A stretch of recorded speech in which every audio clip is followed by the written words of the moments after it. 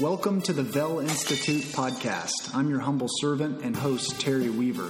Our mission for this podcast is to bring you stories about veterans, entrepreneurs, and leaders who are doing fascinating things with their lives.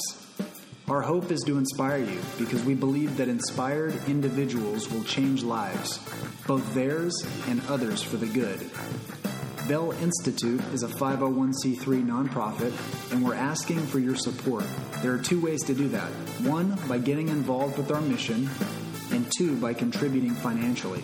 Please visit vellinstitute.org, that's VEL Institute.org, to help us make an impact.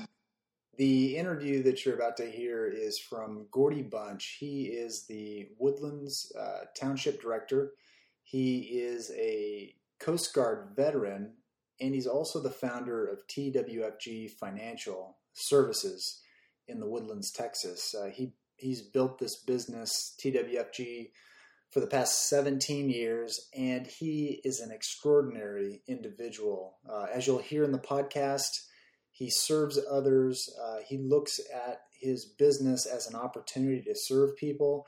And he's an incredible individual who's built a $500 million business. And because he wants to serve others, he volunteers his time for an unpaid elected official position to run our township. I think you're really going to enjoy this interview from a fascinating man, Gordy Bunch. I really appreciate you sitting down with me, Gordy, and doing this podcast. I have a neat little story for you. We did a keynote event a couple weeks ago, and we had 115 people packed into your training room. And one of the neat things, I was going around talking to people after the event, a couple weeks after.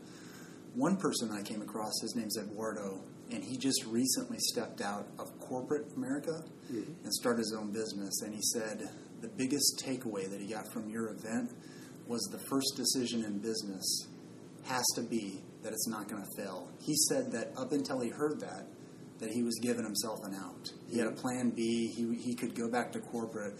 But he said once he heard that, he made a decision. He's not going back. And I thought that was pretty impactful. And that's just one person from our event. So thanks for showing up and giving it your best and inspiring people. No, it's my pleasure. Yeah. Quick, just a curious note. There's a 1,000-pound samurai statue in your office. What's the story behind that? So that's a terracotta warrior that I bought from a museum in Cheyenne, China, where the terracotta warriors are.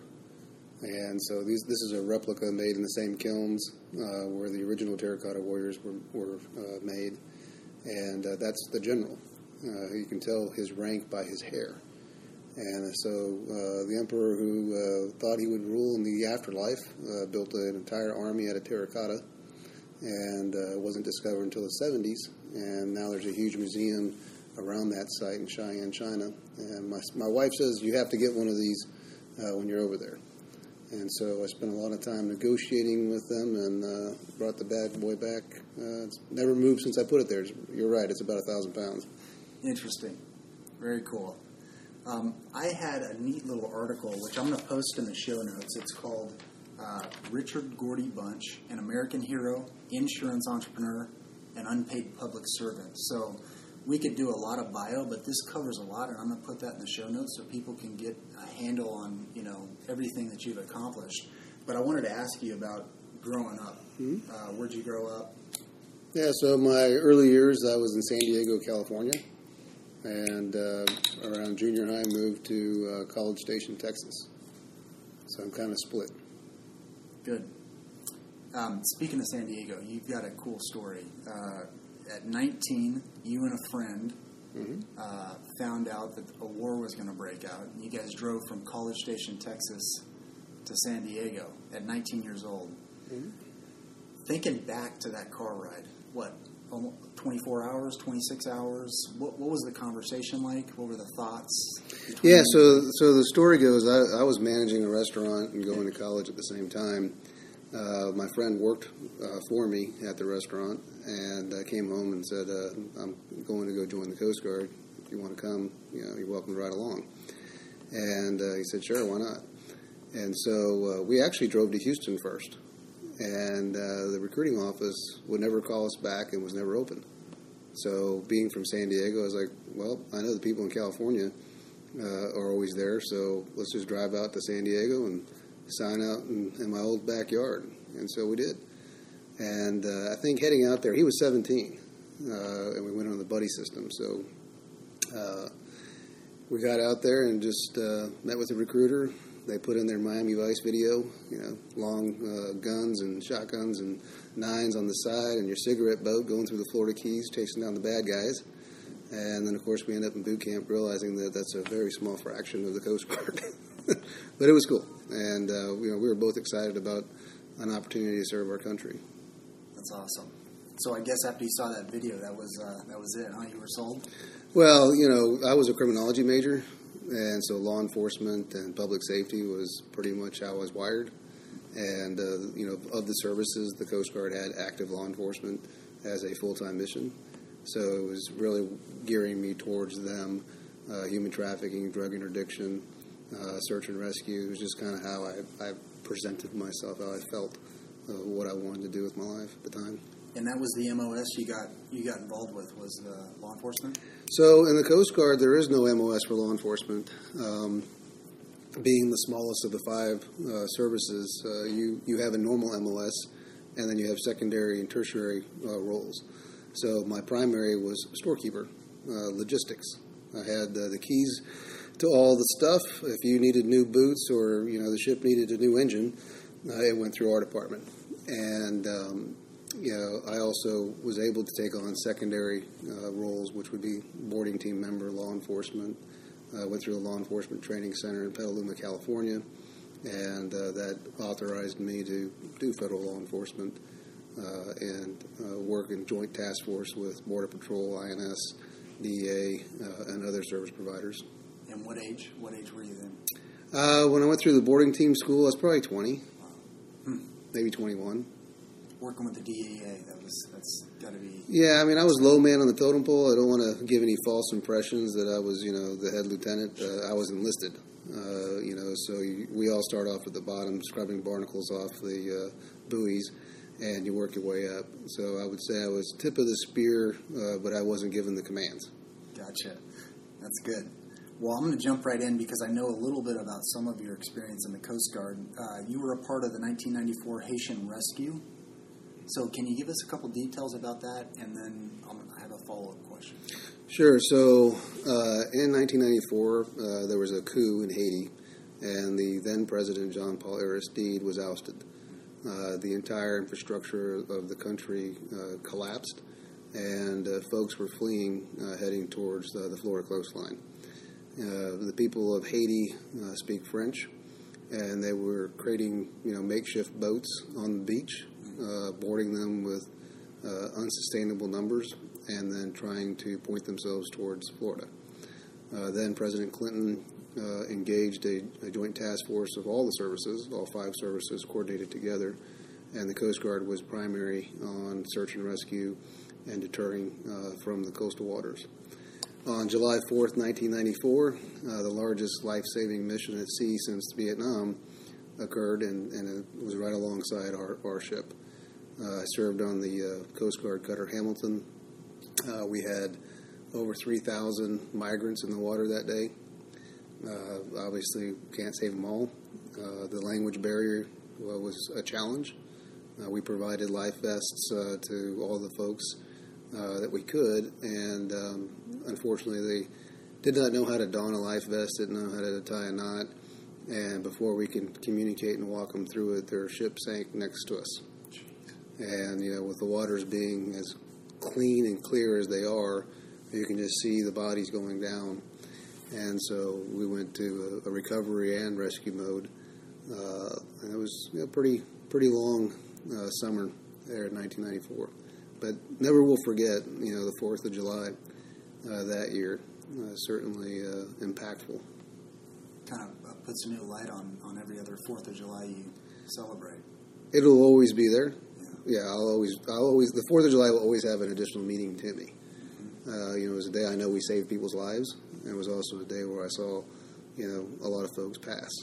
And But it was also a day where our country's celebrating its independence, and while serving abroad, I'm watching what happens in other countries that doesn't have the same opportunities that we have here in the USA. So you gain a higher appreciation for our country when you serve abroad.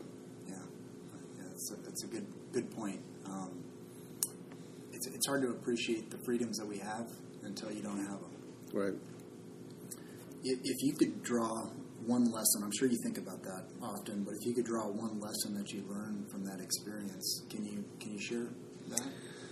You know, the Coast Guard had excellent training, and really, you know, when you do all the general quarters drills throughout the year, you know, sometimes they become redundant and frustrating, you know, but when it hits the fan, all that drill, all that practice, all that training, you go into autopilot mode. It's almost like muscle memory with athletes, and we're trained to act. The Coast Guard doesn't wait. I didn't have to wait for someone to tell me to go ahead and do the right thing. They had a thing called TQM. I'm not sure if they had that when you were in the service, but Total Quality Management, and it really promoted doing the right thing, taking action, not waiting for someone else to tell you the things to do. And so what I saw on that day was my shipmates, myself, all involved, just executing the training that we had received from the Coast Guard and doing what we were taught to do, and without hesitation. 100% of the ship came together. And you know, serving in any unit, you've got factions, just the way it is. There's no factions when it's in the fan. Everybody's locked in step, you know, turning to and working hard. And so it was really the execution of teamwork at its finest, and for the finest cause, and that was the saving of lives en masse in a one-day period. Wow. That's awesome. Another interesting experience you've shared is the opportunity that you had to prevent Chinese mafia or pirates from trafficking humans across the sea, who were carrying sex slaves and drugs and all kinds of bad stuff. Can you elaborate on that a little? Sure. So the last few patrols I had dealt with human trafficking, and it was the Chinese mafia. They were called snakeheads, and they would have paid-for migration folks in a holding tank, and they'd have slaves in another tank. And then above deck, they had in their main pilot house young girls being conditioned for the sex trade. And so, you know, the Coast Guard and other countries, South and Central America, were patrolling and looking for migrant vessels. And it was Operation Able Manor is what that was under. And, well, I think Able Manor, that might have been the Haitians. I'm not sure the Chinese migration one actually had a name. It isn't something that's well publicly discussed. INS would come in, and Border Patrol would come on board, and we wouldn't necessarily know exactly where we were going. I'd just gotten married, told my wife I was going to Alaska, and I ended up off the coast of El Salvador. And, you know, it's really an eye-opening experience to see modern-day slavery in existence.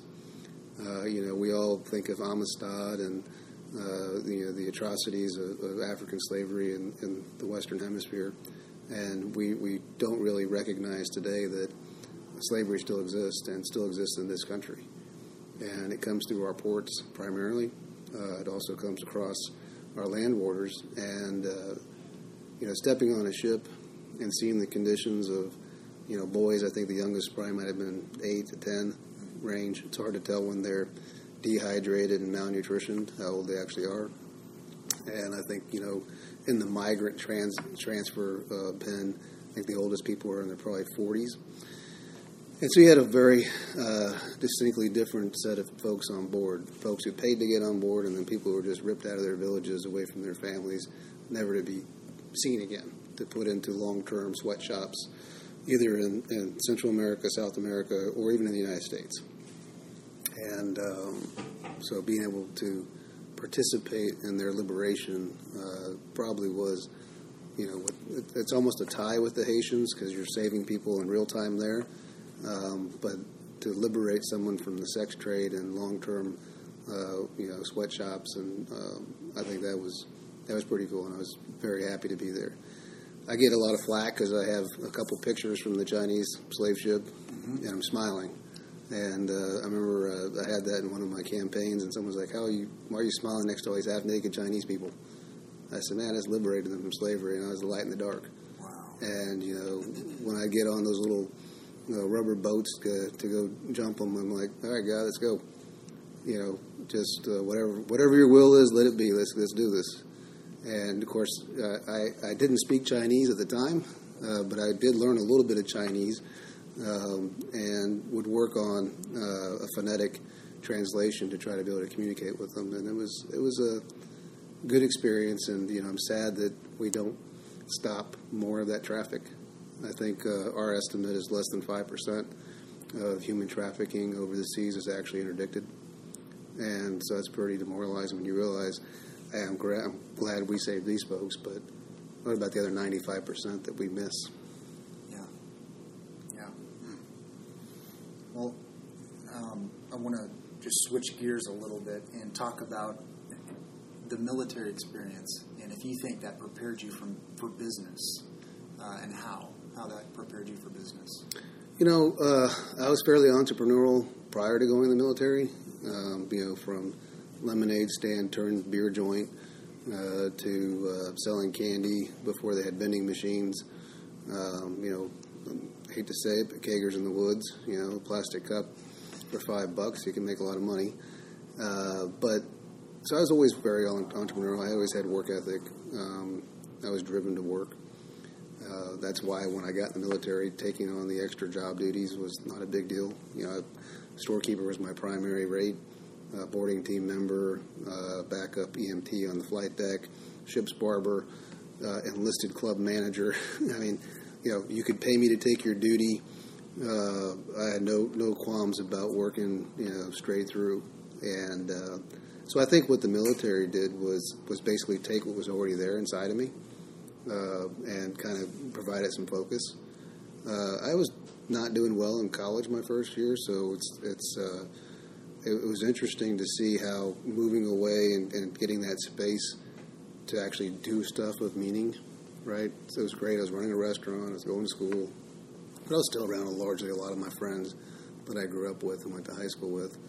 And the military allows you to do things at a younger age than the private sector does. You get through boot camp and, you're low man on the totem pole and you're asked to do demeaning tasks, which everybody's a rite of passage. That part I did not really enjoy. And it was actually being disciplined that lifted me up. I got in trouble for damaging some lawn equipment. I don't know if I told you this story. In the Coast Guard? Yeah. Okay. Yeah, exactly. Who goes in the Coast Guard to mow lawns and weed eat, right? I want to hear about it. Yeah, so I got assigned to the support center in New Orleans, and my first duty assignment was basically janitorial. And, I hadn't had to do that kind of work in a long time. I was running restaurants, not, doing the entry-level positions. So it was a little shocking. But, I decided I didn't really want to be a lawn boy. And because the last time I mowed a lawn, I was 12. And so I might have damaged some lawn equipment to avoid it. And to be punished, I was sent outside to repaint all the yellow parking lot lines and the parking lot of our base. And I still have the yellow paint on my boots from that experience. Going out there with my board, painting the lines, gentleman walks up to me, how's it going? I'm like, it effing sucks. And then I looked up, sorry, it effing sucks, sir. Lieutenant was intrigued by my response, not used to having, that kind of interaction. Just looked at me and he's like, all right, I got to hear it. What's the deal? And I just rattled off. I was like, I joined the Coast Guard to do stuff. This, mowing lawns and weed eating isn't what I, joined for. I joined to, go take down the bad guys, save the good guys, and protect this country. You should be outsourcing lawn maintenance to the 12-year-olds in the neighborhood instead of the professional people who just, sign on the line to give their lives for this country. And so I got more to offer than what this particular unit I'm with is going to utilize me for. So he walks off, comes out a couple hours later. I'm almost done with my lines. He looks at me. He's like, "Hey, Bunch." I'm like, "Yes, sir." "So you think you're that good?" I said, "I do, sir." He goes, "All right, show up on the other side of the base. I just had you transferred to my unit. We'll see how good you are." And so Lieutenant Williams pulled me out of a dark spot. It was a horrible unit to be in. I mean, I shouldn't say that, but nobody wants to be a lawn maintenance person. And moved me to the operational side of the base. Emergency response team, District 8, hurricane flood relief, emergency repairs for cutters 110 feet and below. This was where the world was being met with the operational side of the Coast Guard. And so I got to be a first responder for Hurricane Andrew. I got to work on the plans for the actual response if the hurricane hit New Orleans, which became Katrina. Those day boards that you see in the intercoastal waterways, I got to construct a lot of those. And I was actually able to do work that was meaningful. And Mr. Williams saw a lot of potential in me, so he sent me through all the GSA accounting schools and had me qualified to be a contracting officer, which in the military or any government service allows you to spend government funds. And, without his pulling me out of that parking lot, putting me over into his unit, and then allowing me to succeed and then investing in me, I'm not sure I would have had the same long-term military experience if it hadn't been for his intervention. And what I take away from that particular experience has stuck with me my whole life. Right guy, wrong job. I use it here in this company. If I have someone who's throwing around some noise, right, I don't just judge them based on their immediate reaction. I now ask those questions. All right, tell me, what's really going on here? What's behind this, it effing sucks, sir? And often I find I got the right people in the wrong role. People with amount of talent and ability to do more, and they're being held down by others, or they're just in the wrong place. And sometimes they don't really belong here, but that's okay. You can cut to it and give people an opportunity to succeed where they should be. So, do I have the right person in the right job? Is something that stuck with me from that experience. So did you hang on to those boots that have yellow paint on them? I did, yeah. For that specific reason? No, I don't get rid of anything. Okay. I think my wife may have thrown them away now. Okay. My dress shoes dry rotted and fell apart as I was walking somebody down the aisle. Apparently there is an expiration life on shoes, and I found it at Betty's wedding. So I don't know if I still have them or not, but I had them. I didn't throw them away, so if they're missing, they got lost in a move.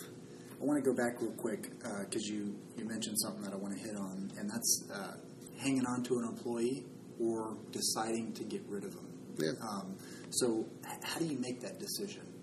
Is there a test, or how do you... So, you want to have a culture of opportunity, right? And, we talked about the Peter Principle a little bit, and some people get promoted beyond their competency.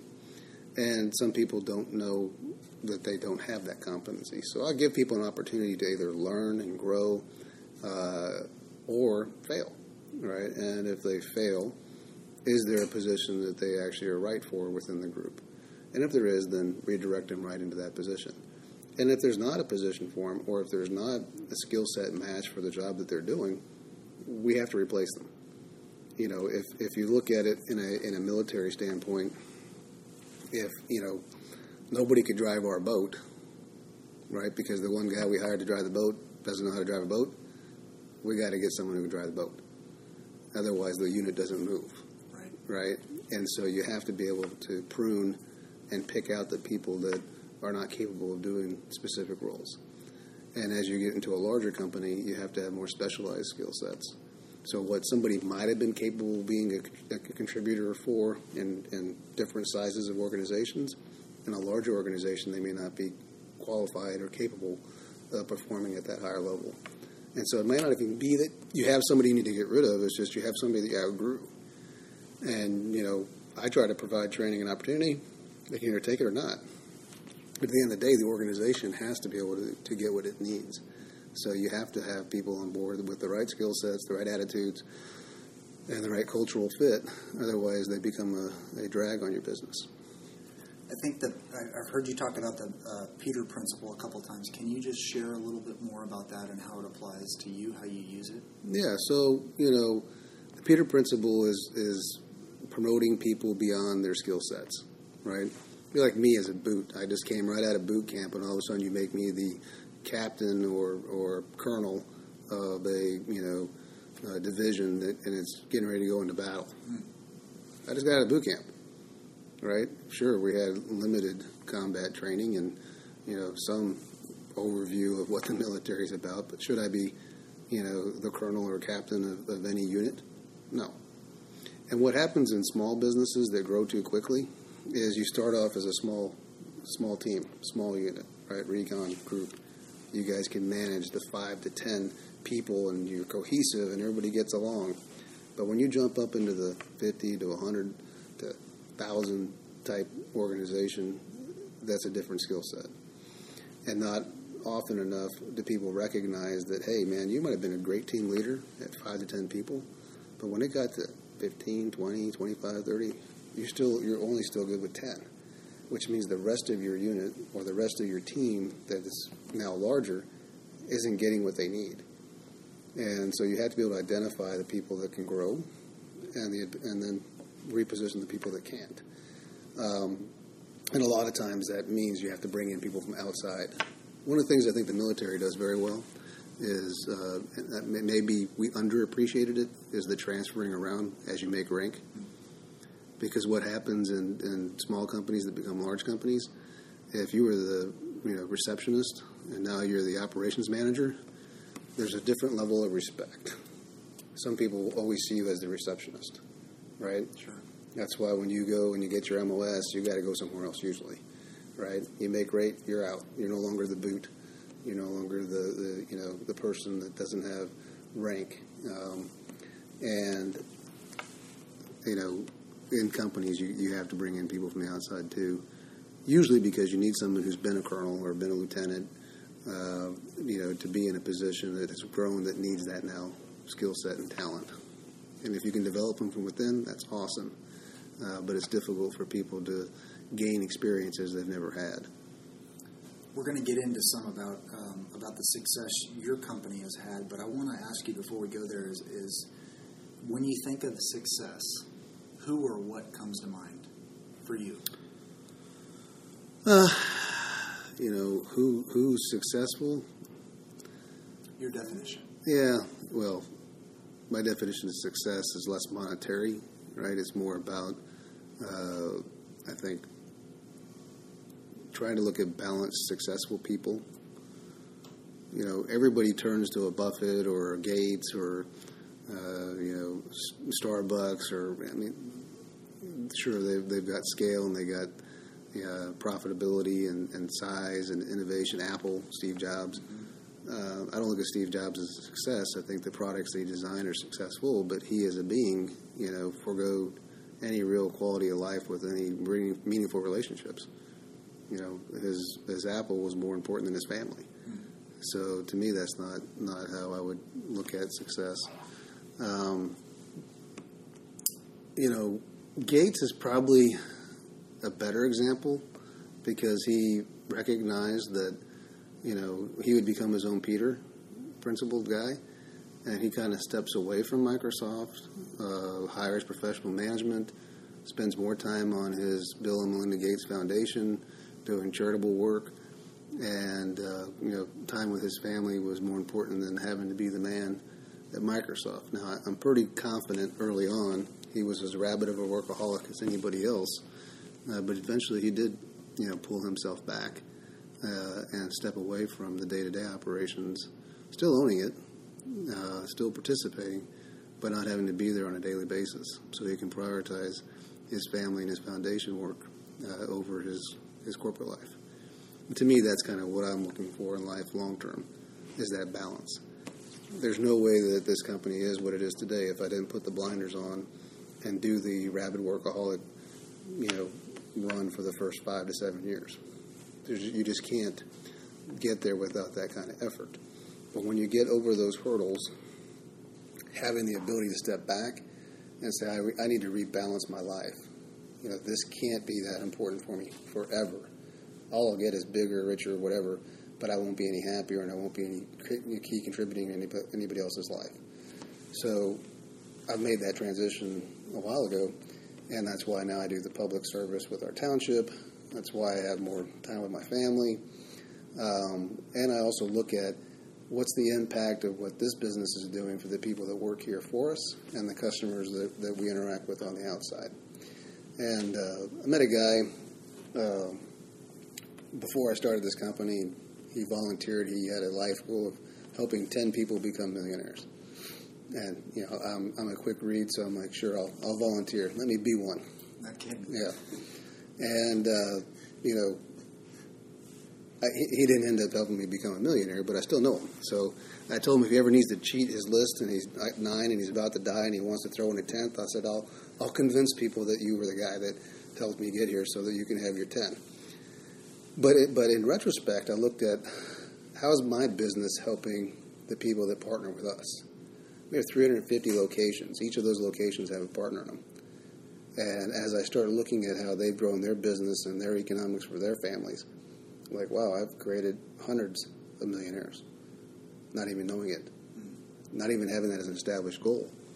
And so when I look at the work we do here as a company, it's like we're doing awesome things for the people who work in this office, but we're also creating family wealth and opportunity for our partners out in the field. And that's pretty meaningful work. And what we do, because we're an insurance business, is still a little bit of Coast Guardish, right? Hurricanes, floods, they're out there first responding. We're out there doing the triage the day after.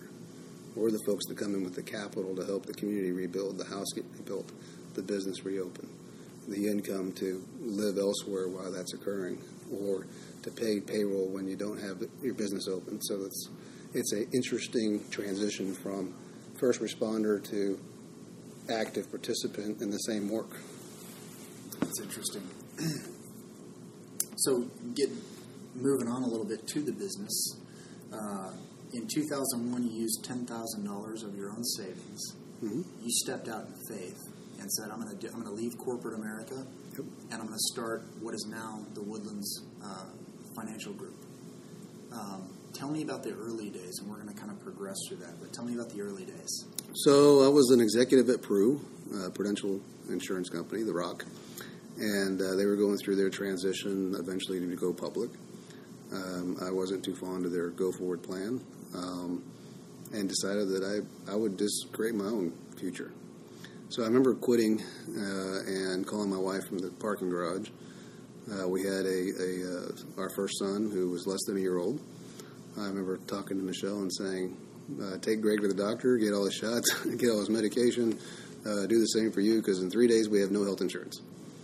And she's like, whoa, I thought you were pretty stable there. I'm like, oh, I'm totally fine. They didn't fire me. I quit. I want to do something for us. And so, early on it was, there's no money, right? There's no people.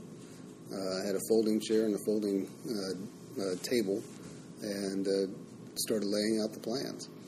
And, we worked very quickly on understanding that the only way this business was to succeed was to live on its cash flows, not build a deficit budget, but what can we actually realize and cash, and our budget would be based only on those things. And so we went lean. And fortunately for us, Michelle and I have never lived beyond our means. We were still in our first house. We didn't have debt. And those all intentional actions. We wanted to always be in a position to not be burdened by debt or monthly overhead burdens. And so that freed us to do what we have today. And I remember, talking to carriers, insurance companies on trying to do business with us. And, I had this idea, and most people thought I was nuts. They would placate me and go, "Yeah, that's nice, Gordy.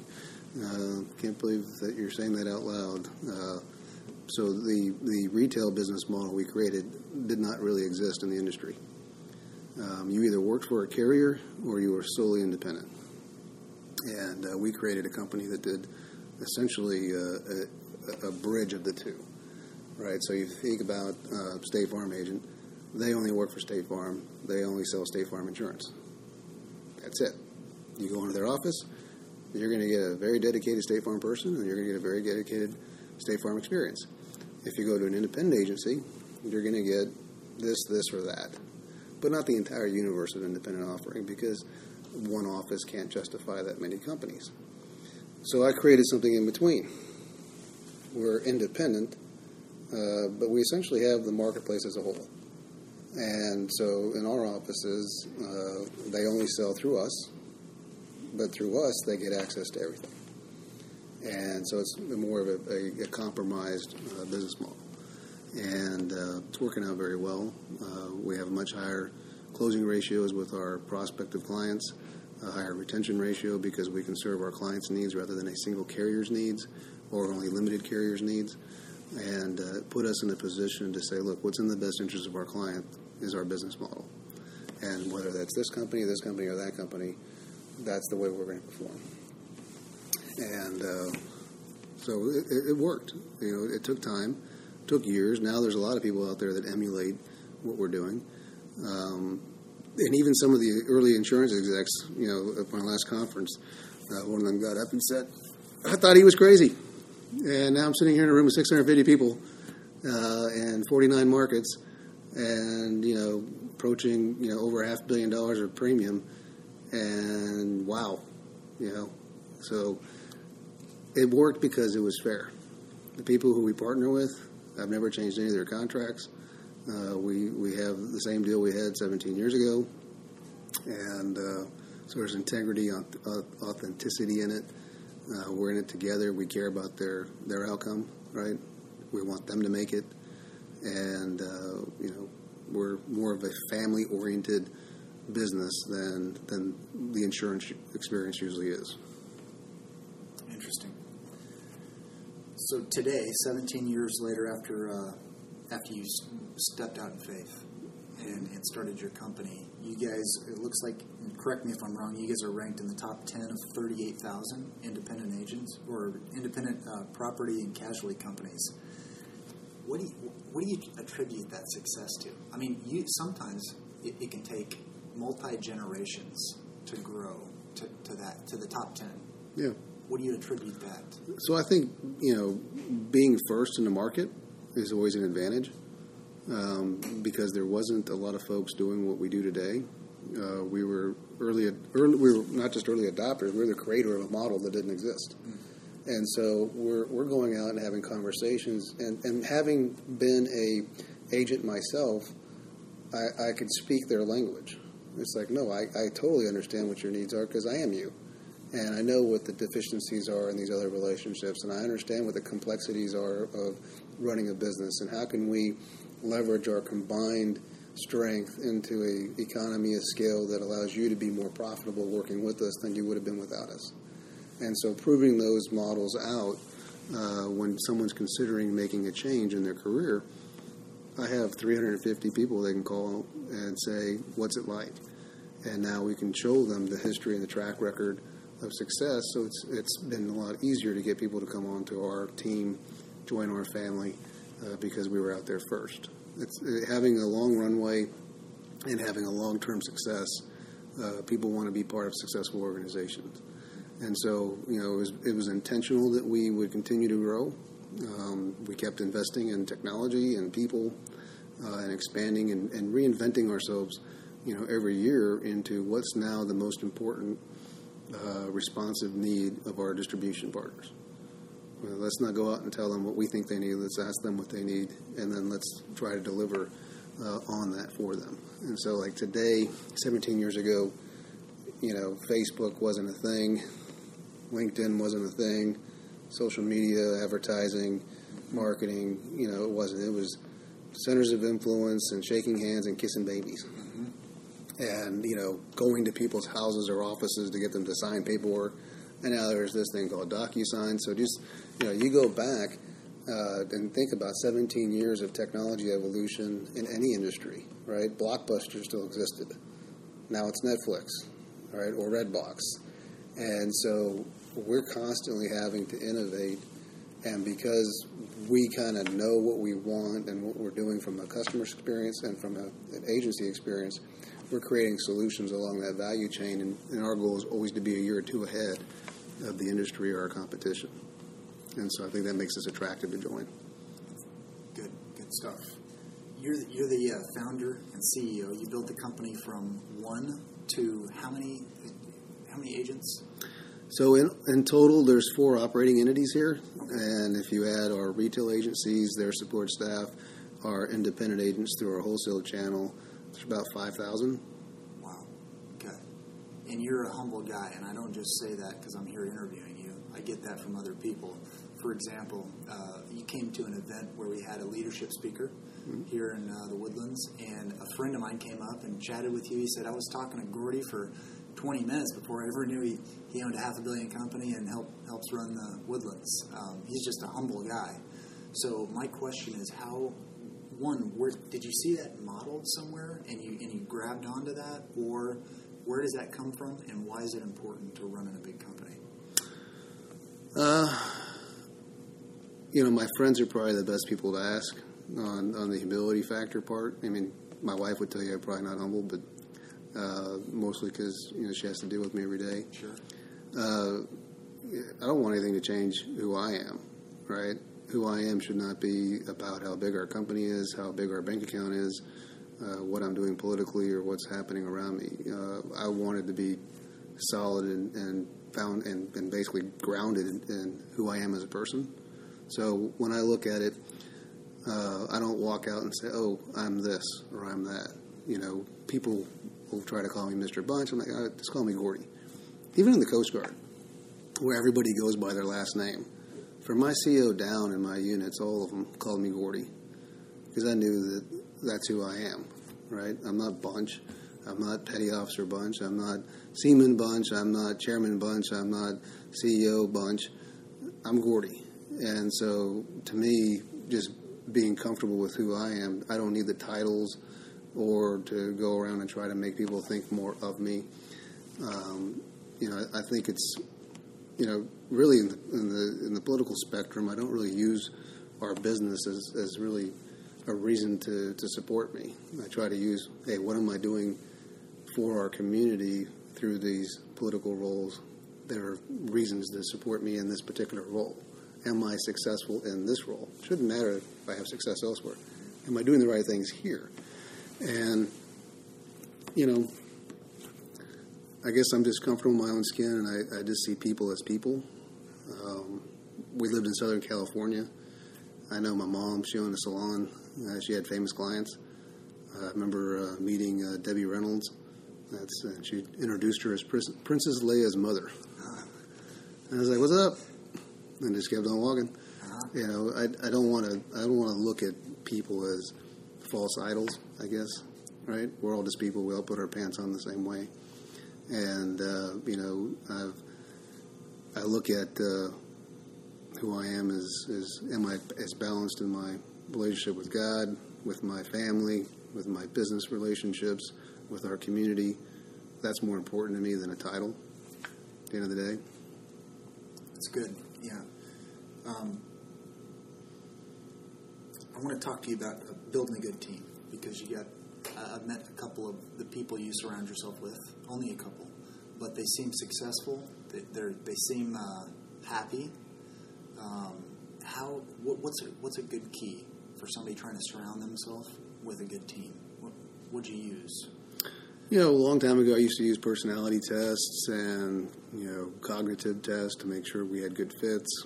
It's interesting because we have in our executive team, we have 3 what I would call emotionally oriented executives, and then we have 3 highly analytical executives. And so there's different personality types. And it's interesting. I got an even mix of the 2 extremes. And it's the blending of those together, right? We need the emotional, empathetic viewpoint, and we need the hardened, analytical reality viewpoint, and we need to marry those 2 together to come up with what's the right solution, what's the best solution. Mm-hmm. If you have I don't want everybody thinking like I do. One, I wouldn't work with myself, not because I'm not a team player, but you need people with different perspectives, different experiences, different personality types. Otherwise, you're isolating your audience and your feedback into a smaller segment of society.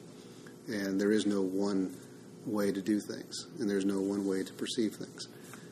So I think balancing your team out with different personality types, different backgrounds and experiences, various sizes of organizations, you get a little bit more fluid feedback, more relevant feedback. If nobody on my executive team, only one on our executive team has been here forever. The second longest tenured person just made 10 years, and the other 4 are all less than 4 years. So, the top layer of our company is a lot of folks from other places that we brought in over time. And, they'll come into the conversation, well, over here, this is how things were working, and I'll appreciate that experience, and I'll say, well, here's how I think we can do better than that. Yeah, that might work, So you have to have collaboration. I tell them all it's okay to tell me what you think. I may immediately react less than happy, but I still want to hear it. I don't want a bunch of yes people. Tell me why it won't work. Tell me why it's a bad idea.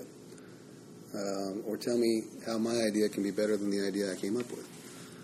So for my core team, it's really about we need to have those direct dialogue, and they have to be able to contribute. A team isn't made up of one person.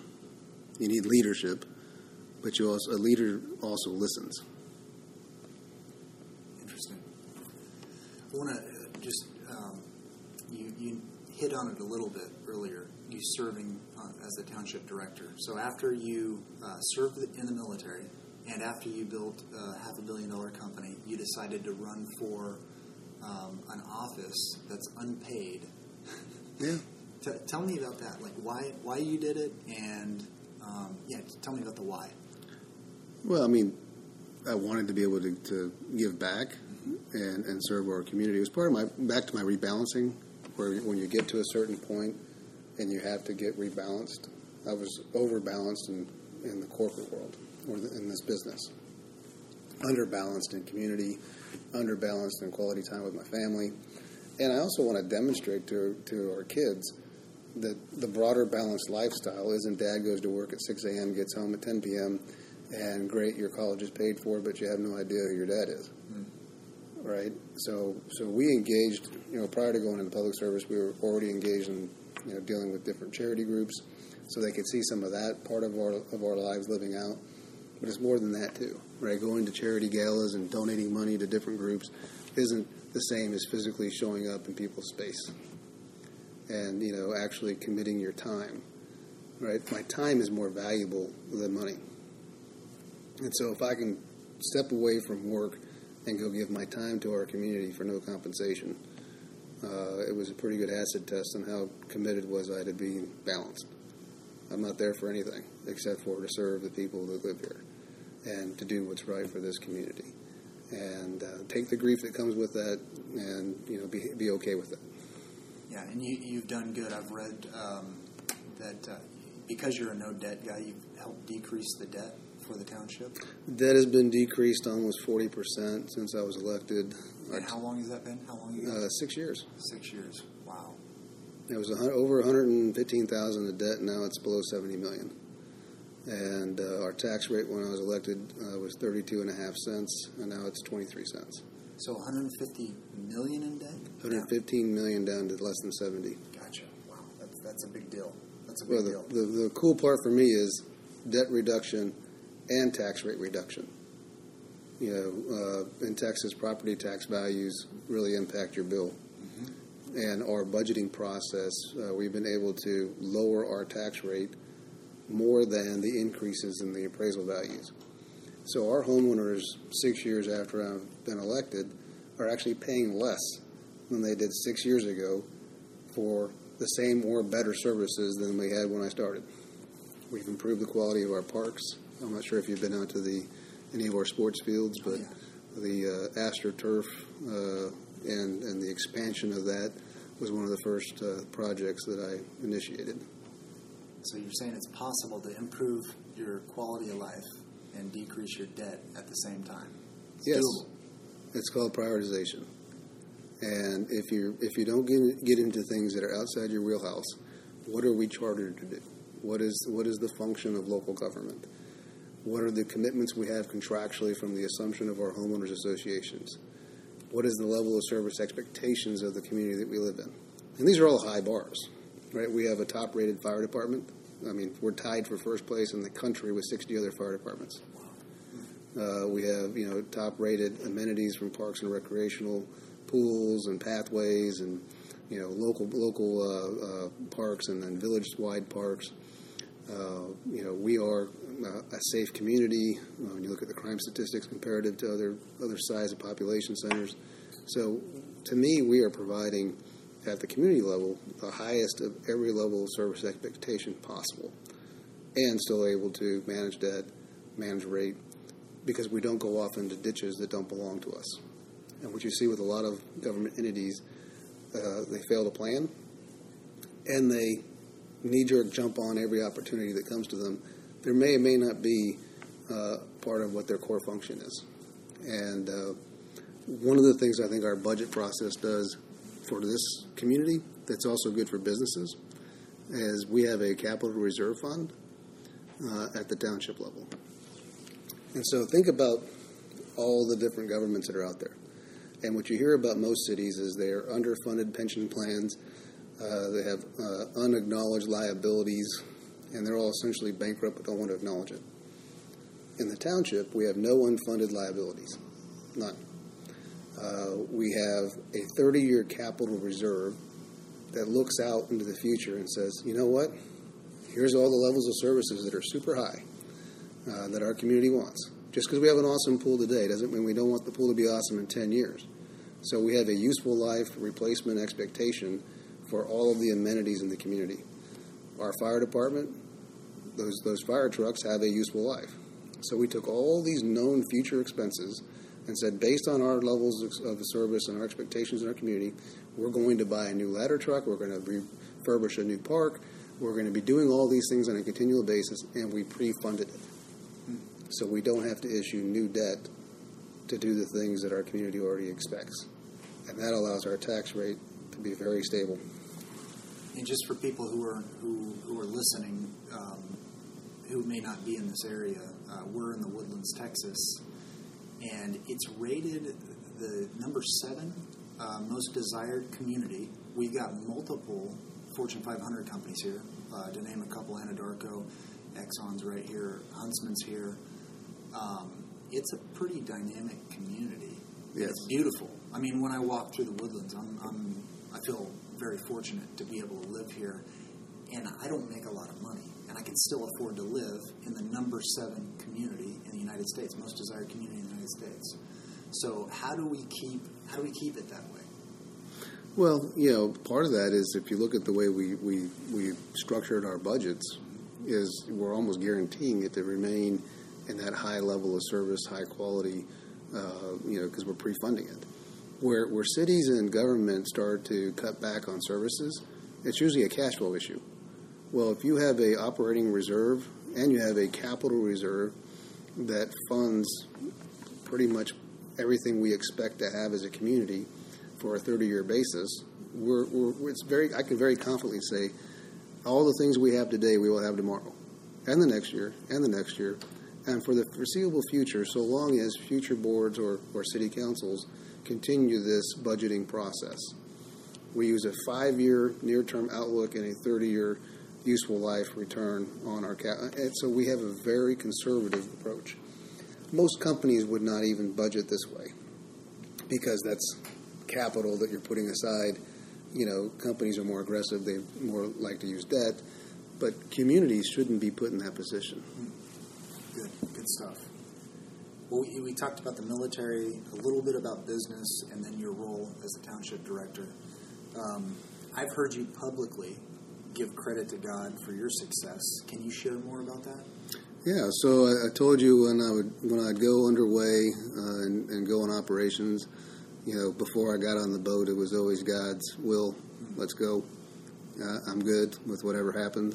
And when I got out of the military and moved to the Woodlands, I call it divine intervention because I was still in gung-ho mode. But my resume ended up in the wrong P.O. box and put me into the insurance industry. So you applied for one job? I applied to be the comptroller for the city of Conroe, and my resume ended up in the Texas Farm Bureau Insurance Company's P.O. box. And so I got a call from a guy named Richard Haas asking about if I wanted to be an insurance agent. I was like, I don't even know what you're talking about. And frankly, I thought he was Farmers Insurance Group because I'd never heard of a Texas Farm Bureau before. But, I was on what they call as terminal leave. That's where you're still being paid as part of the military. I saved up a lot of my vacation. And, met with him, and he, presented me the unlimited income potential of insurance, a career I'd never thought of. And I said, fine. And so the offer was, go get your insurance licenses and come back and we'll hire you. No benefits, straight commission, but unlimited income. And so I went and bought the books, self-studied. On the way to the test, I said, God, if you want me to be an insurance agent, I guess I'll pass. And so kept passing test after test after test. And today I have just about every license that exists in the insurance space, from property and casualty, life and health, general agency, surplus lines, Lloyd's cover holder, insurance carrier, but it started with divine intervention. I was not looking for a career in insurance, and I'm grateful for God's wisdom in redirecting me away from guns and vests into a different way to serve people that are in need. And that's what this is about. I often, and that's more of a question, but I often ask people who served and then move into a corporate role where they're making a bunch of money. Do you ever miss the service? Do you ever miss being a part of something bigger than yourself? And did you miss that? Well, I mean, here, I get to go into people's houses after they've been burned down. If a tornado rips up a community, I get to show up and in that time of crisis be the calm in that storm. So I still get to do, to me, and I share this with our field people, it's like, we are first responders. When you look at the active who can get into a catastrophe area post-event, insurance is one of the few people, along with the electrical company, that gets to go in there and start assessing damage and starting to help the healing and rebuilding process. And so I get to provide that empathy and that resource to people after it, right? We all think first responder, we see the boats, they've taken them off the roof. Well, what happens when the water recedes? Mm-hmm. The house is demolished and the person's back on solid ground, but their catastrophe hasn't ended. The boat ride was the beginning. We get to walk them through the end. So I still see what we do as service. Yeah. No, I can tell. When I ask you that question about being a part of something bigger, you kind of light up. So yeah. I can see it's got to be more than you're building a successful company. Right. Right? Oh, yeah. Yeah, I mean, look, when we have questions on coverage, we err on the side of our client. And, that comes out of my pocket, and I'm okay with that. Let me ask you about your success. You've had quite a bit. You're a young guy.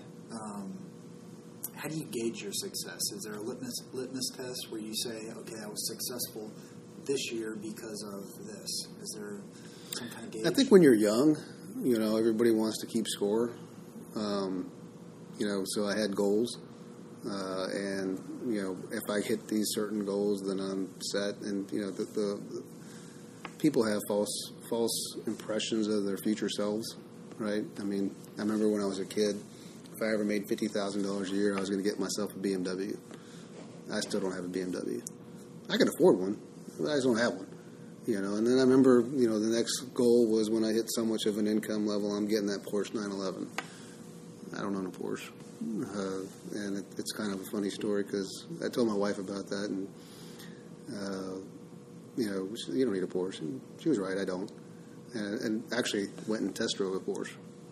Didn't even like it. Now, the guy at the dealership says, I have never had a person come in here and test drive a Porsche tell me they didn't like the car. And I said, well, there's a couple of reasons I don't like the car. One, you can't even qualify as a back seat, and I have a family. And two, I drink a lot of coffee, and you have no cup holders. And he's like, people who buy Porsches don't buy Porsches for cup holders. I said, well, I'm the demographic who does.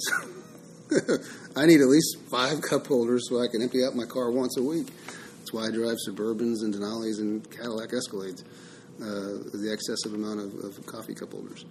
But, no, I don't. I think, to me, success isn't going to be, for me, financial going forward. Success for me is going to be, what are the outcomes in my kids' life?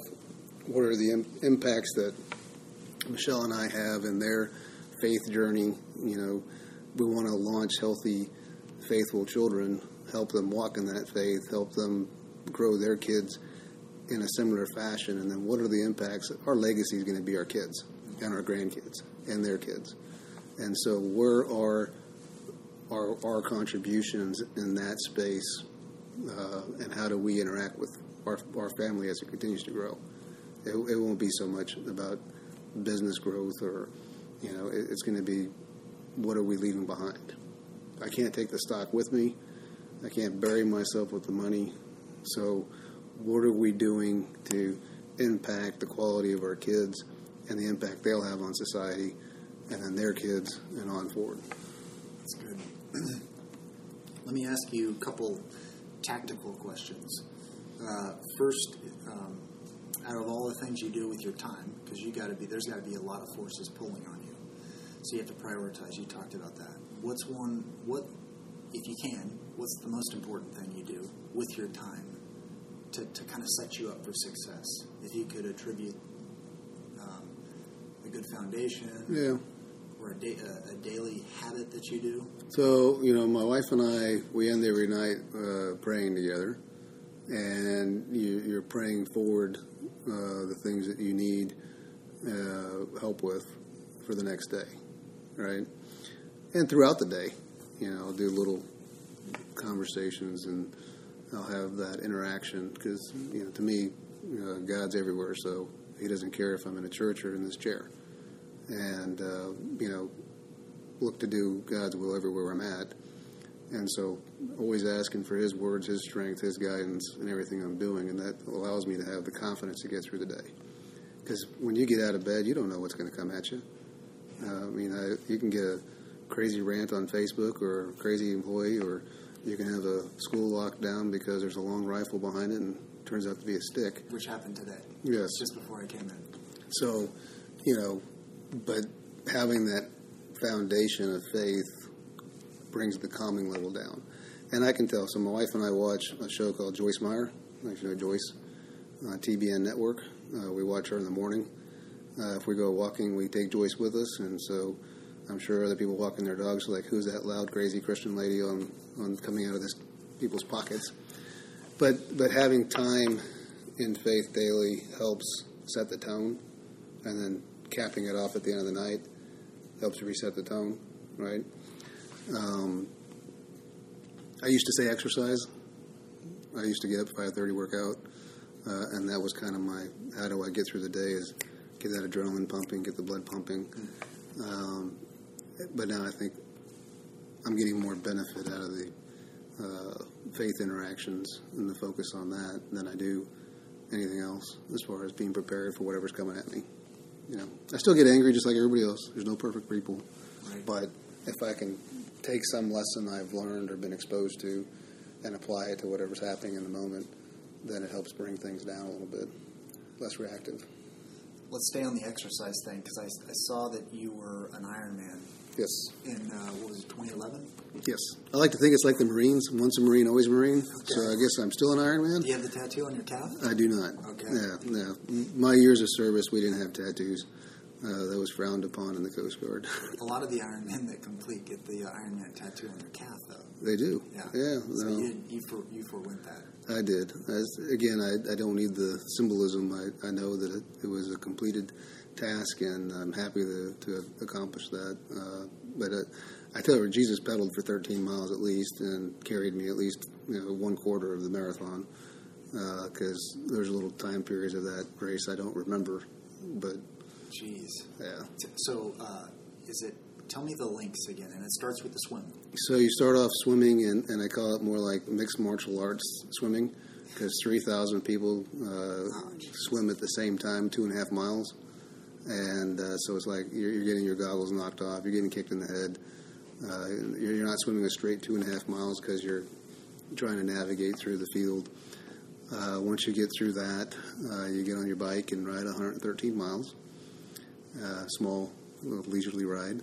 And then when you finish that, you hop off and do a full marathon, 26.2 mile run for some, walk for a lot. End of the day, you've hit 140 plus miles, and you're the engine. I just volunteered for the Ironman. I think it was the 8th or 10th one that was held in the Woodlands, and I was at the 8-mile turnaround. So people turned around twice where I was, and man, the second time they came around there, they were just flat out wrecked. So what? If you can remember, what are you telling yourself to get through that last marathon, or through the last half of the marathon? Yeah. What are you running through your head? How do you? So I mean, an Ironman it's a good parallel to business because you have to plan and you have to train, and it's most folks it's at least a year of training. Mine was a year of preparing, and it's not all physical. There's a lot of mental aspects to it. Physical, you have nutritional plans that you have to manage. Putting 140 miles on your body in a day, your body doesn't store enough energy to do that at a high pace. So you have to alter, how you're going to compete and how you're going to win in that environment. And each segment's different, right? So you'll have a plan for your swim. You have sight lines, making sure you don't get too far off course, because if you end up swimming 3 miles, that's energy you just burned that you didn't have to spare. Mm-hmm. And, on the bike, it's, make sure you're hydrating and keeping your nutrition on the right intervals. And when you get to the marathon, it's just don't die, because you can walk a marathon and have plenty of time to finish. But my race day, my bike broke, so the second half of my bike leg was 2 hours plus longer than it should have been. And so my plans all got wrecked. I only had enough nutrition for my plan, plus a small safety net, and I burned through my safety net pretty quick. And getting out there on the marathon part of the course, when I got off the bike, every nerve in my body was like I was being electrocuted. I mean, from my toes all the way up through my ears and my hair. I figured my hair was standing up like Beetlejuice when I got off that bike. And I remember sitting in the transition tent and wishing I was a Jedi that can masterfully move the shoes onto my feet, because I couldn't bend. And so that's a long year to be put in that position, right? So you're like, I really probably shouldn't do this. So I sit there and I transition for a little bit of time. I'm like, no, I committed to doing this race. I trained for this race. Just because I had this, issue with my bike and I'm out of energy and I'm depleted, all right, where am I at now? It's 5:30. Great. What's my pace got to be to finish by midnight? Because that's all I care about is finishing at this point. All right, I'm depleted nutritionally. How long is it going to take me to rebound? What's my strategy? What are these stop points? So you started at what time in the morning? 7 a.m. 7 a.m. and you're at 5:30. Yeah. And you're saying, what pace do I need to hold so I can complete it by midnight? Yep. Wow. Yeah. So one of my running songs came on. It wasn't Bruno Mars's. Boom Boom Pow was one of those songs I was listening to when I trained. So I was like, Boom Boom's on. All right, that's good. That's one of my motivational songs. So I forced my shoes on my feet. I'm like, I'm out. Took about 4 or 5 running strides and realized, that's going to be a walk. And so from just a few feet outside the transition tent to the run course, I recognized I had no energy. So my plan had to be hydrate, refuel, hydrate, refuel. And so along that course, and you saw it if you were at those turnarounds, you'll see people walking and talking to other people, and you'll see people pushing through and running. And I looked at it as like, if I try to do more than my body can do, I'll be done. Your body will turn itself off. It's called bonking. And when you train, you bonk. Bonk is where you've completely depleted your body of energy, and it basically just tells you to stop. And if you don't choose to stop, it'll stop you. It's a horrible feeling. So part of the best things of training was failing in training, because then you knew when you're out there in real time, hey, I'm pretty close to that feeling, and I don't want to go there again. So, ate a lot, drank a lot, and I would talk to other racers along the way, and I would try to find out what their issues and their needs were, because people were at different intervals. When you're at those turns, you don't know if that's the first or second or third time the guys come by. So I would partner up with some people and say, hey, look, here's our pace. We're all good. Eat, drink. Don't overdo it.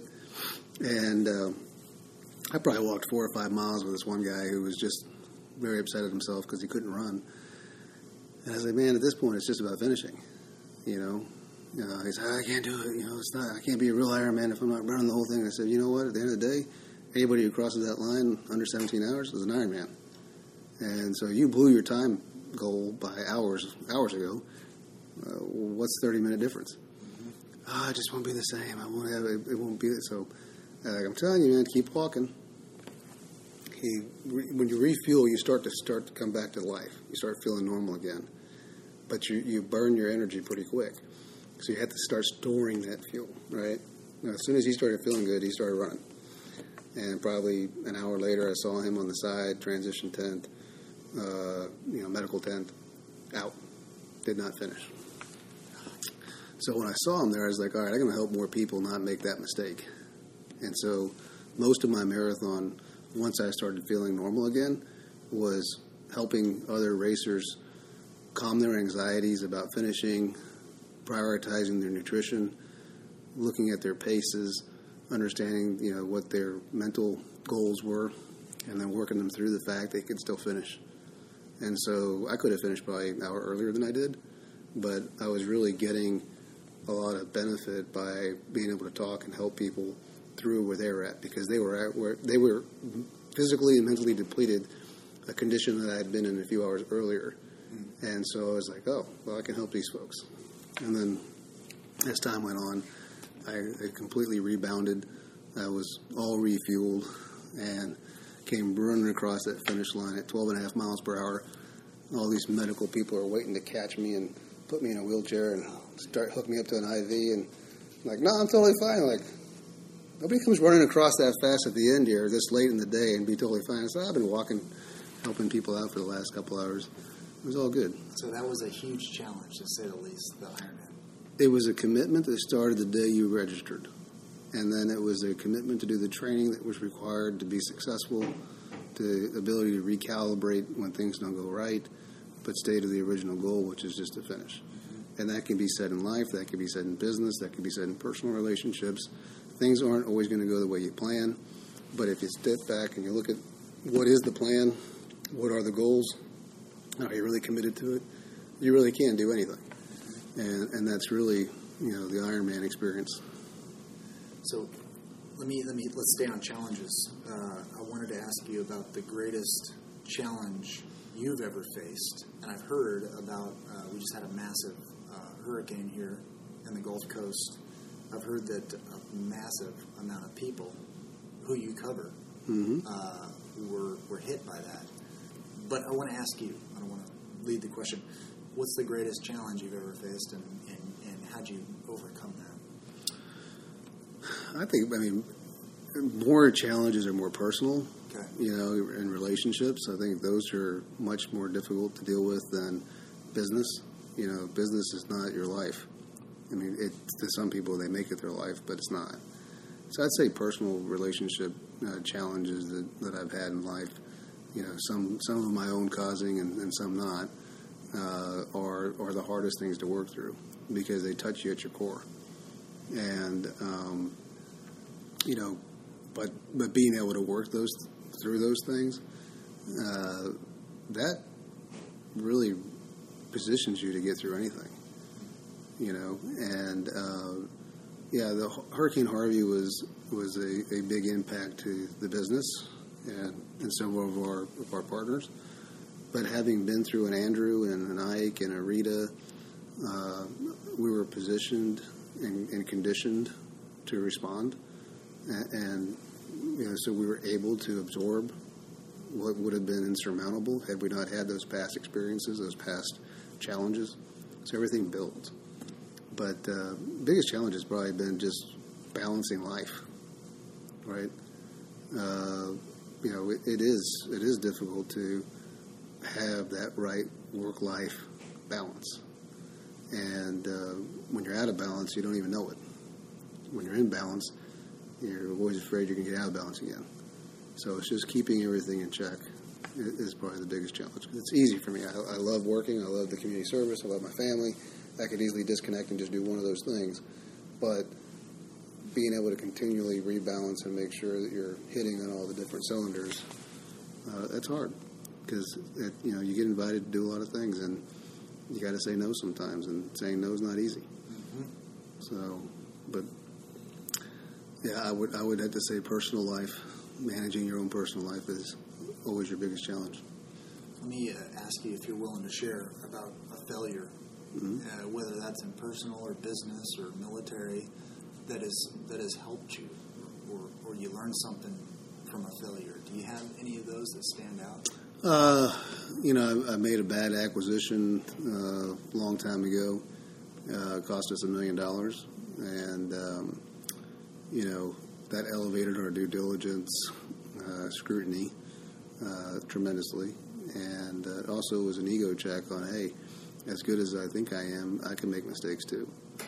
I should have been able to catch some of the inaccuracies within the business we were acquiring, and didn't. So it's a gut check.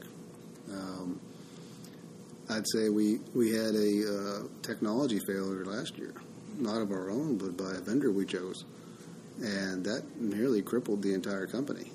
And it was a matter of these are top shelf providers not executing, and it could have killed us. And so, we had to retread and go back to a prior legacy system reactively. And it was brutal. Our first quarter last year was not fun. But we did it. And what we learned is our internal tech, our internal team was actually better than something on a top shelf that was always publicly and probably perceptually considered better by everyone, including ourselves. We thought they were better. It turns out the grass isn't greener on the other shelf, and sometimes you just need to trust yourself and your team that you can pull through things and not rely on third parties that aren't as committed to your business as you are. And so that was a pretty big one last year. That's good. Couple more questions. I want to, if you could share advice with your 35-year-old self, think back to when you were 35, or think of an entrepreneur who is 35 and they're starting something. Mm-hmm. What advice would you share with them? Well, 35 is a very specific age. 20, you go 25? Yeah, so I'll give everybody some context. I started this company when I was 28. Okay. And advice I was given early on was treat a nickel like it's a manhole cover. I know that's a hard visual, but a manhole cover's heavy, and it's hard to toss. A lot of businesses early on waste money. So if you look at a nickel like a manhole cover, it takes effort to move it. So manage your finances frugally, prudently, because a lot of businesses that don't make it is because they don't have the capital and the cash flow to make it. I think in the presentation we had last week or 2 weeks ago, personal finances are huge. You have to have your own personal finances in order, meaning your household overhead, your health insurance, your 401k, all the things that are personal to you. If you can't make those commitments to your family, you have to really question your business. My friend you mentioned earlier who was committed to fail and had a backup plan. People that have backup plans have overhead, meaning they have to go do something in order to cover this overhead. If you're in a business or you're going into business and you have high overhead, go low for a while. Restructure your personal life and expenses to give your business a higher probability of success. Because if you're always looking over your shoulder, your family's always needing money and the business doesn't have it to reinvest in the company, it can be a struggle. So I do think personal finances, I think having a faith is critical. I think being able to trust employees, trust but verify. Probably some of the best things we did early on was hiring the right people. I still have my first employee. She's on the other side of the building in her own office now, but those early employees are critical because you don't have the time to waste money. And so if I had someone that come into our office and we knew they weren't right, we didn't go through the whole, can we build them up to be the right person? Can we give them an opportunity to grow or not grow? We didn't have that option. Those early formative years, you got someone who needs development and you don't have time or resources to wait for them to develop, you've got to move on. And small companies need to do that quicker. A larger company has time to be more empathetic in developing of folks. But early stage development of a business, you can't waste time or money, right? Because that money you're paying them is how many manholes, right? Got it. That's good. Let me ask you a couple principles you live by. You shared a bunch the other night, but I want to get more specific. Personal principles, maybe one or two you could share that you live by that you can say these have. You talked about your faith. Is there anything else? I mean, I grew up Catholic, so I was pretty well ingrained in knowing not to cheat, steal, or lie, and that's kind of how I have to gauge pretty much every interaction. You want to have integrity. Integrity is a huge thing. You can't give somebody integrity. You can't learn integrity. It has to be a core within you. Do the right thing even if it hurts. And so, we take losses, like I said, that cost us money because it's the right thing to do. And so I try to hold myself to have integrity in every transaction, every interaction that I have. If I'm doing a political debate thing, I do my own research. I don't trust what somebody else says about anybody or anything. And so if I can't put my hands on a document or a correlated item to say this is what it means or this is what it says, I try not to get too far over the skis. So taking that personal accountability, if I say I'm going to do something, I'm going to do something. And, that applies everywhere, right? My kid's always trying to get me to commit to something. His son last night's like, I need you to get my Apple Watch fixed today, and I want you to get this thing over here for me. And I said, no. It'd be easy to tell you yes, but no. And my maybes are real maybe. It means maybe I'll do it, but maybe I won't. So if I tell you I'm going to do it, it's going to get done. If I give you the maybe or no, that's what the answers really are. And so I think, God's at the core of everything, but you have to have some accountability internally, and you have to have that integrity has to be ingrained in everything you're doing. I don't know if that's exactly what I wanted to ask you about. Yeah. Two more questions. First of all, I want to tell you thanks because you helped us with the speaking engagements a couple of weeks ago, and it was just a great message. A message of hope, of encouragement. Don't back down. But then after the speaking engagement, you reached out to me the following day, and you made a donation to the charity that I help run, which is called Bell Institute. You didn't have to do that. I didn't ask you to do that, but that was just going above and beyond, and that says a lot. So thank you for that. Yeah. the Woodlands Financial Group does a lot of good.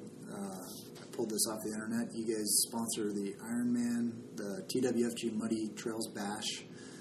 You guys have a caring policy. You guys sponsor the American Heart Association, Susan G. Komen Breast Cancer Foundation, Barnabas Group, Interfaith of the Woodlands, Texas A&M. The list goes on. Why do you give? Why do you give back to the community? Why do you give to charities? I think early on is because I didn't have time, and you want to be able to participate in some way in some of these areas of need. Susan G. Komen's easy. My mom had breast cancer, something that occurred when I was 8, and if I can help other families that are going through that experience, I mean, there's a great likelihood my mom's not here. And for a lot of women that have breast cancer, they don't get to make it. So the things I do with Cancer Society or Susan G. are very mom-focused. I'm just respecting the fact and being grateful that she's here. So if I could help others keep their mothers, that would be helpful. American Heart Association, my youngest son was born with a hole in his heart. He had to go to Texas Children pediatric cardiologist. I think first year of life, it was every couple weeks, and then month, and another month, and then eventually his heart got to a point where he's stable and okay. So there's where the Texas Children's comes from, and the American Heart Association comes from. A&M, mother, in-laws, all Aggies. Oldest son's going to be an Aggie. I probably should have been an Aggie. Ironman, I'm an Ironman. Marathons, I've done those too. Muddy Trails is we're no longer the title sponsor for that, but that was a community event, and it still goes on today. But that was engaging a family run with the dogs, different age groups, different distances, all approachable within the community over in Rob Fleming Park. And then it also came with a crawfish broil cooking contest. And we have a cooking team that does Cajun food. So we have a team out there, and we sponsored the run. And so it was just a good thing. CASA, kids being beaten, that's just a horrible life experience. College of the Ozarks, that's a good one. I'm reading upside down now. We know the president of the college. And that's a school that, if you're not familiar with it, it's called Hard Work U. Tuition's free. The students hold most of the jobs on campus. They grow their own food. They run their own hotel. They do the maintenance of the campus. They essentially fundraise for their education. So their education's free, but they have to work for it. And so nobody who graduates from there has student debt. They have it's a faith-based school. They have patriotism as a required course, and to me, it's just like what old school America is all about. So we love Dr. Who's running that school. He's awesome. Let's see, Barnabas is a faith-based group that meets. I'm not as active as I used to be. Politics kind of takes up that breakfast time, but that's helping smaller Christian nonprofits from an executive level, providing them advice on how to advance their cause. They bring an issue, and then a group of executives work it as a roundtable and try to help those groups implement strategy that might help them be more successful. Well, you guys give a lot. You guys help out a lot. You serve others. Yeah. I can't tell you why, other than it's just the right thing to do. Mm-hmm. Help people that can't help themselves if you can.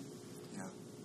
Well, lastly, I want to thank you for being a part of this. If somebody wants to find out more about the Woodlands Financial Group, or maybe an opportunity with the company, what's the best way to do that?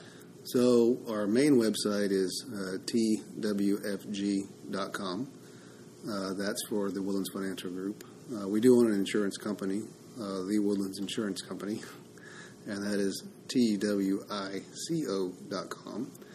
That's kind of a cool site if you own a business. We have a business-to-business insurance program where if you're even the company or the nonprofit you're running, you could actually go on there and it'll run you through the advice of business insurance for your actual business. Tell you the cost, all that kind of stuff. So for employment opportunities, Gordy at twfg.com. That's my email address. I read all my own email. And if there's a position in an area, I can direct it to the right department. And then your independent owners to find out more about an opportunity there, what's the best way for them to find that out? So on our twfg.com site, there is a lot of links into how do you partner with us. Gotcha. If you're interested in a career. I mean, there are links there too.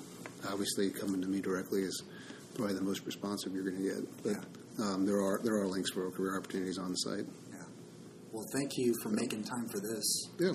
Thanks for serving in the military, and thanks for continuing to serve. It's a pleasure to know you and to learn from you, Gordy. Yeah, Terry, well, I enjoyed getting to know you as well, and it's totally my pleasure to do all these things.